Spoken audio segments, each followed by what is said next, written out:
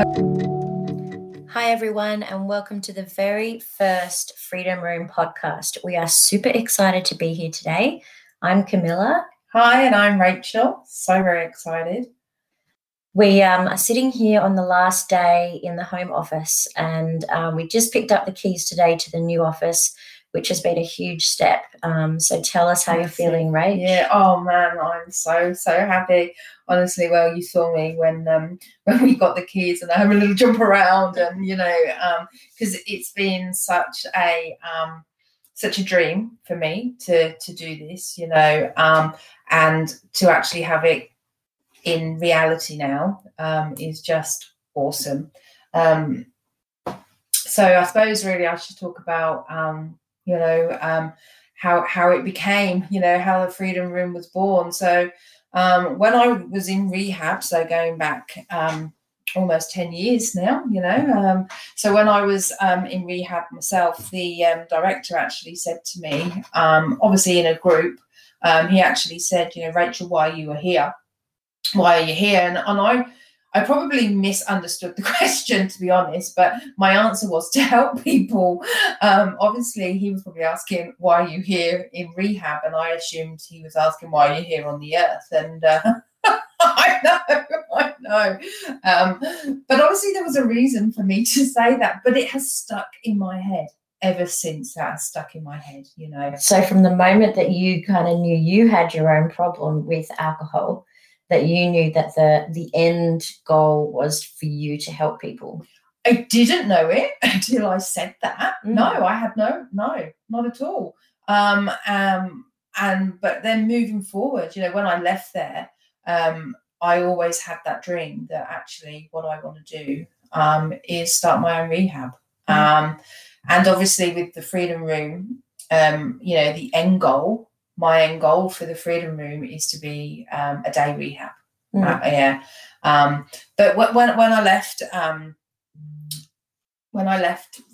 rehab, not for 1 minute did I ever actually think that it was really going to be a thing, But as the years went by, as the sobriety ticked up, as the wellness got more and more, and the more and more I help people, the more and more I thought, I really want to do this, and the more and more I knew that it was possible to be able to help people. There you go. Probably somebody needing my help right there, Sorry about that.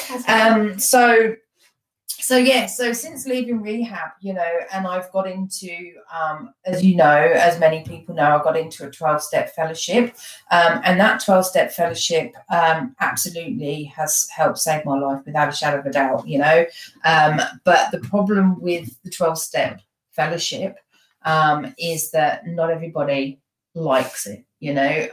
People can go to a meeting and walk away thinking, hell no, that's not for me.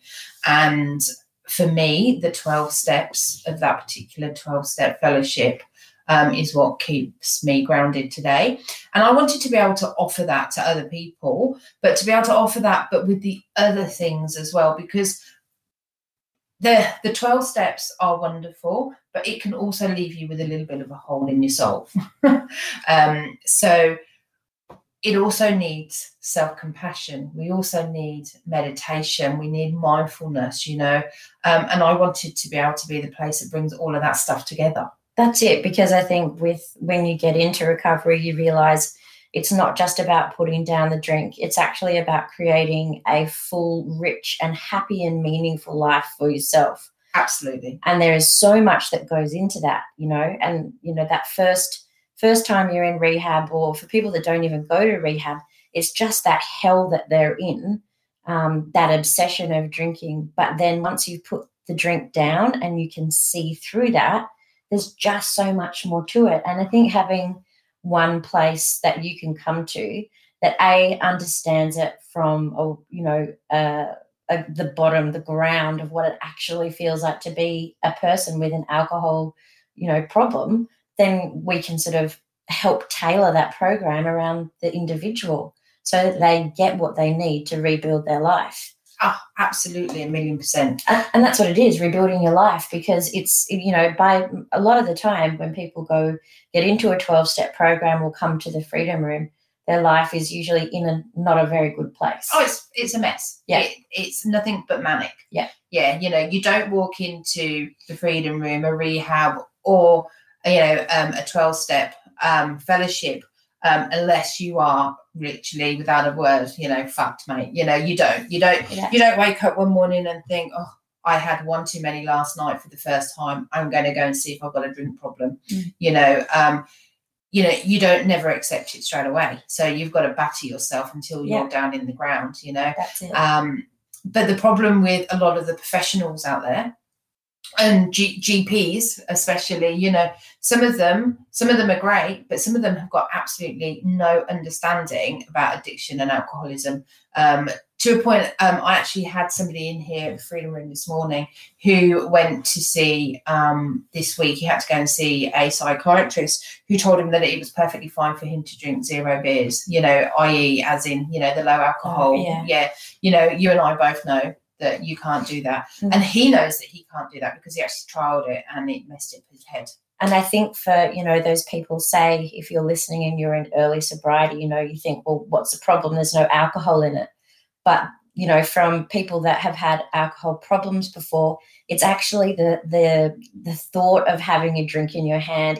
It sows that, it sows that seed again in your head that maybe it is possible. And like you hear a lot about this disease, it's cunning, it's baffling, and it's powerful, and will trick you, and it'll make you think that you're okay. Yeah. But you got that little bastard sitting on your shoulder telling you that you're okay, Yeah. But the other thing as well, those 0 beers, are not zeros. They're not. They have got, the problem is they actually have 0.005% alcohol in them. They have always had alcohol in. They just take it out. So that is how it tastes the same. Yeah. So they take the alcohol out, but it still leaves 0.005%. Now, for the likes of you and I, we will find that our body, and I have tried right at the very early starts of my recovery. I had a 0 beer, and I knew about it. I was behaving, and I only had one, but I was behaving in the same way that I was behaving when I was drinking, in terms of how I was thinking, and the other time when I went once and I had a rum and raisin ice cream, thinking that would be absolutely fine. And I had the rum and raisin ice cream, and as I ate it and I finished it, and I went back and got another one, and I couldn't understand why, because it was that little bit of rum, and whoever tells you that rum is not real rum is lying. And I think it's for alcoholics, it's like that light bulb goes off. Even when it's the smallest amount, the alcoholic light bulb goes ding on in your head, and things start to rapidly change, like wanting more of it, or mouthwash with alcohol in, for the likes of you and I, lethal. Can't do it. And we don't want to scare you off if you're listening to us, and you probably there's different levels of this alcohol use disorder. There's people that are full-blown alcoholics that will be alcoholics for the rest of their life, which is Rachel, Rachel, myself. But there are also people that, it's a habit and they can break it. So there's different levels, and that's the kind of thing that, following Facebook, our page, we post a lot about those different, sides of alcohol use disorder, which is what it's called now. Yes. So don't freak out. But I think information is power. Yes. And the more that you understand about what is going on for you and how to change it. Absolutely. Yeah. There's an invisible line. And unfortunately, if you cross that invisible line, there is no going back. It's like pickling a cucumber. Once it's pickled, you can't unpickle it, and that's you and I pickled. Yeah. But if you haven't got there and it is just a habit and you've been using it, that's when you could possibly use the alcohol-free alcohol drinks, to help you get past that habit. But what you're doing is you're not actually changing that habit, because you're still reaching for the bottle. Yeah. You're still having that glass in your hand. So you're changing nothing. And, if nothing changes. Nothing changes. There you go. And, I guess that's, it's like with smoking as well, that oral fixation, which they talk about, you're addicted to the actual substance, but you're also addicted to what your brain tells you is that oral fixation. Whereas, if I won't even drink out of a wine glass. I won't drink soft drink out of a wine glass because it's too bloody close. And I just, having sobriety is the biggest gift I've ever been given. I have a beautiful son, but that sobriety comes before that, because without it, everything falls apart. And I'm too scared to do anything that will affect that sobriety. I live a very free life, don't get me wrong, but I will always have that feeling of I don't want to lose it. And, that I don't want to ever be complacent towards it.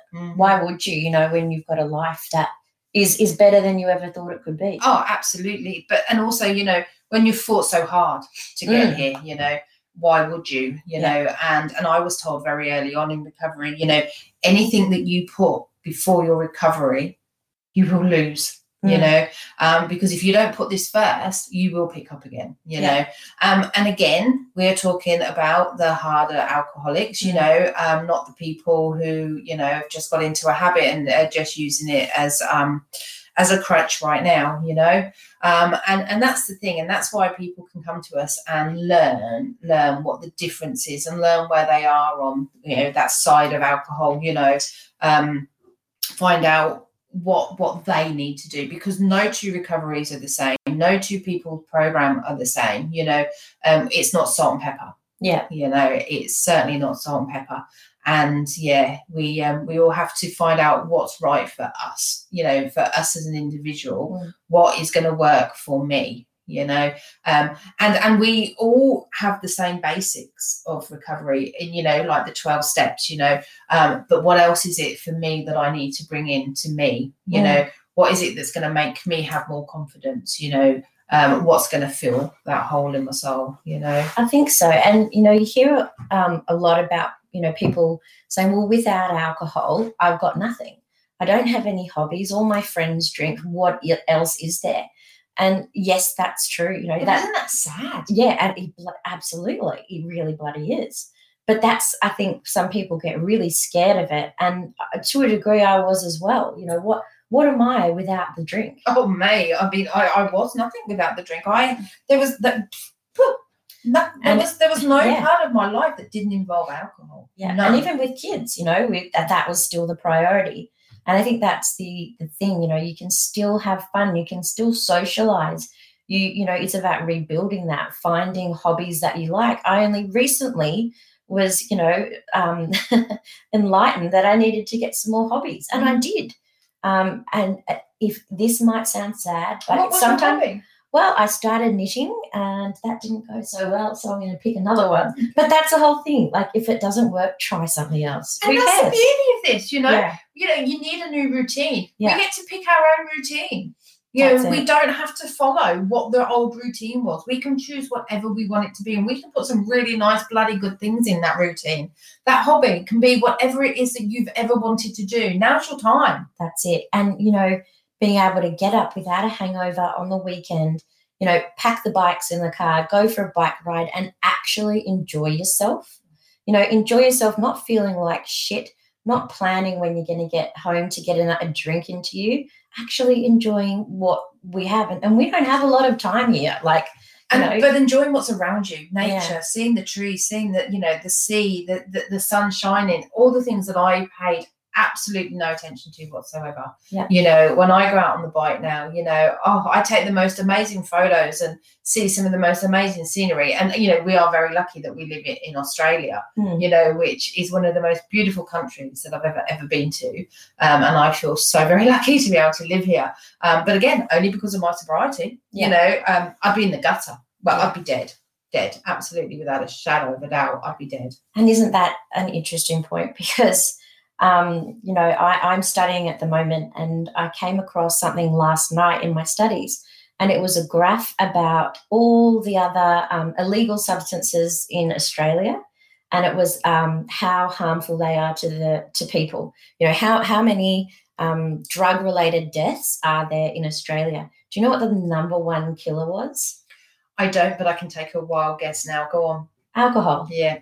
Number one, and it is legal. It was, but not by a little bit, by a country mile. Wow. And it's deaths that happen to people that fall over and hit their head when they're drunk. It's cirrhosis. It's all of these things. Well, you and I both know somebody that happened to, darling, don't we? Somebody who fell over in the shower. Exactly. And that killed him. And, the stuff that you read doesn't just happen to other people. He was such a beautiful guy, and it doesn't happen to other people. That happened to one of us, and that could happen to you or me. And it's so scary that how many, and you like you said, that graph that shows you how much, by so much more, that people are dying from alcohol related, and suffering, and their family suffering, and it's totally legal. But they are never going to, the problem is they are never ever, just like cigarettes, they are never ever going to stop it. The money, the tax, exactly,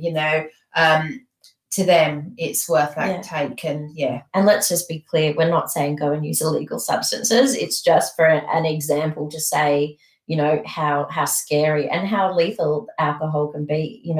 Can you imagine that our first podcast, people are going to think that we were saying don't drink, go take heroin?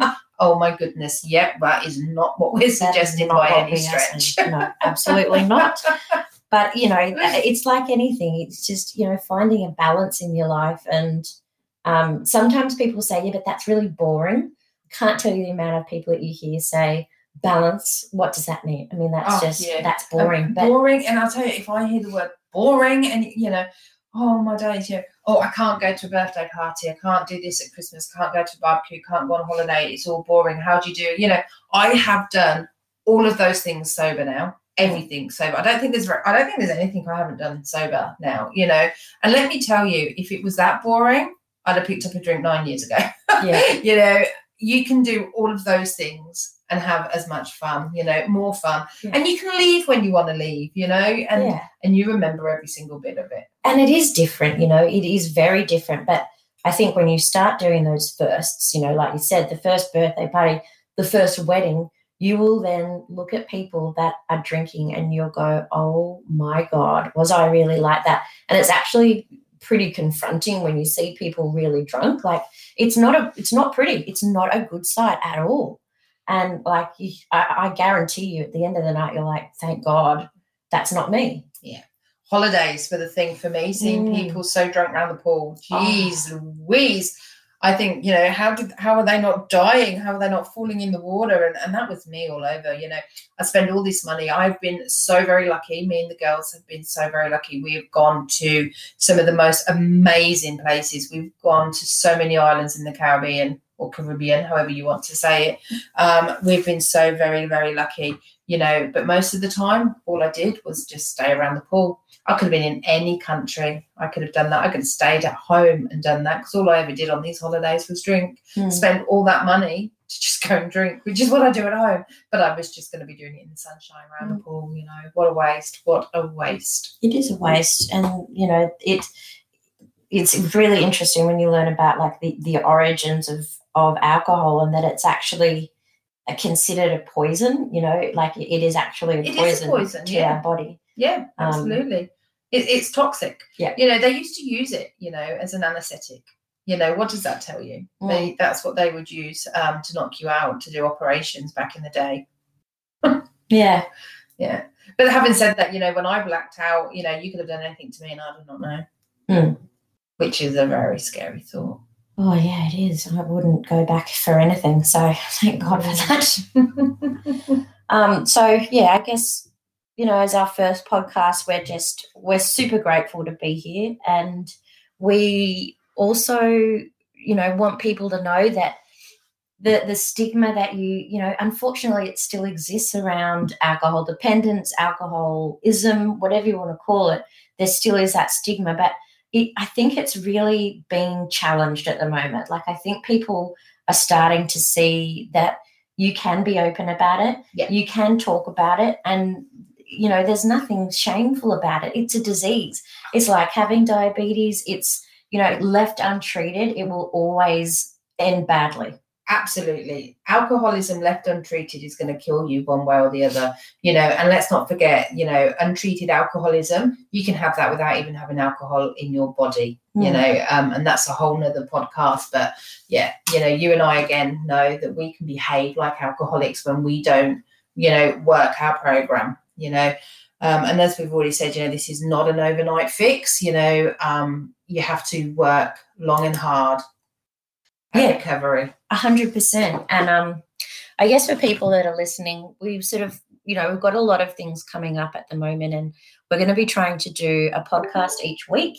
And that podcast is going to talk about anything from neuroplasticity to what to do to rebuild your life, what steps you need to take, talking about 12-step facilitation, talking about the other 12-step programs that are out there, the different fellowships. I mean, you name it, we're going to talk about it. So we're really excited that you guys have joined us, and we hope that you keep joining us on our podcast. The other thing that we're going to be doing is lots of workshops. So if you guys are interested and you're in the Brisbane area, head to our Facebook page or our website. But if not, we might be thinking about doing, maybe recording it or sharing some of that information. Yeah. So we'll be looking at things like mindful self-compassion, mindful meditation, looking at how to improve your mental health, how, relationships when you're sober, all that kind of stuff. Yeah. So, if you're interested, we're here to help you guys, and it's to give you a beautiful life, and to, like, the name says, give you freedom from alcohol. Yeah. And not just freedom from alcohol, right. freedom from self, from, absolutely everything. Because, once we put, the alcohol down, life carries on, and we have to learn to live life. And if we don't know how to do that properly, we can beat ourselves up. And that's the other thing, freedom from ourselves. Freedom from pain, freedom from everything, and one thing, I say this often, but it is very true. If you'd have given me a piece of paper 10 years ago and said to me, how do you want your life to be? I absolutely would have sold myself short.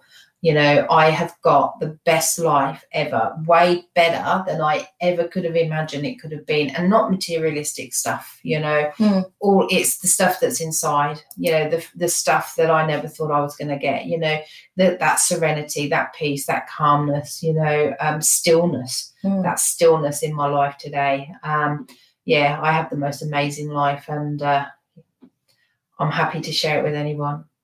Yeah, and I think, that's the beautiful thing about this space for you and I, Rach, is that it is opening up so that people can hear about what it's like to be an alcoholic, and how we got out of it, how we rebuilt our lives, and it's the same for anyone. If we can do it, anybody can do it. Oh, mate, absolutely. I promise you. Yeah. So, look, thank you all for joining us. And is there anything else that you want to add, Rachel? No, just, thank you so much to everybody, and you, Camilla, as well, definitely. I just want to say a big thank you. I certainly wouldn't be this far along if it wasn't for your support and your help either, and it means so much to me, so much to me. There's nobody else I'd want by my side in this, and I can't thank you enough. There's no words. There are no words. And anybody who knows me knows that I don't get lost for words very often. But there are no words on how appreciative I am of you, darling. I really am. And and just everybody that has supported us and, shared our post, shared our page, and God, I sound like I'm at the Grammys or winning an Oscar. I'd like to thank my family, of course. And it's a bit like that, though, Oh, it's just amazing.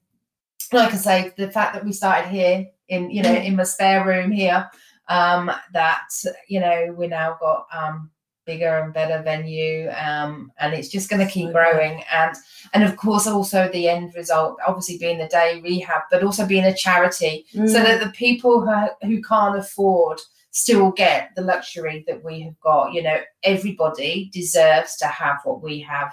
You know, it doesn't matter where they come from or how much money they've got, because we're no better. Not one alcoholic is better than any other alcoholic, and anybody who thinks they are needs to get that out of their head. You know, we all have that one thing in common: alcohol that just takes over our whole life, that we have no control over. And everybody should be able to have the life that we have today, and let us be able to go and pass that on to each and every one of them. I think that's beautiful. And it's a special gift to be able to pass on to people. Precious. Well, thanks, guys, and we look forward to us joining us next time. And take care, and make sure to stay safe and reach out if you need us. Bye. Bye.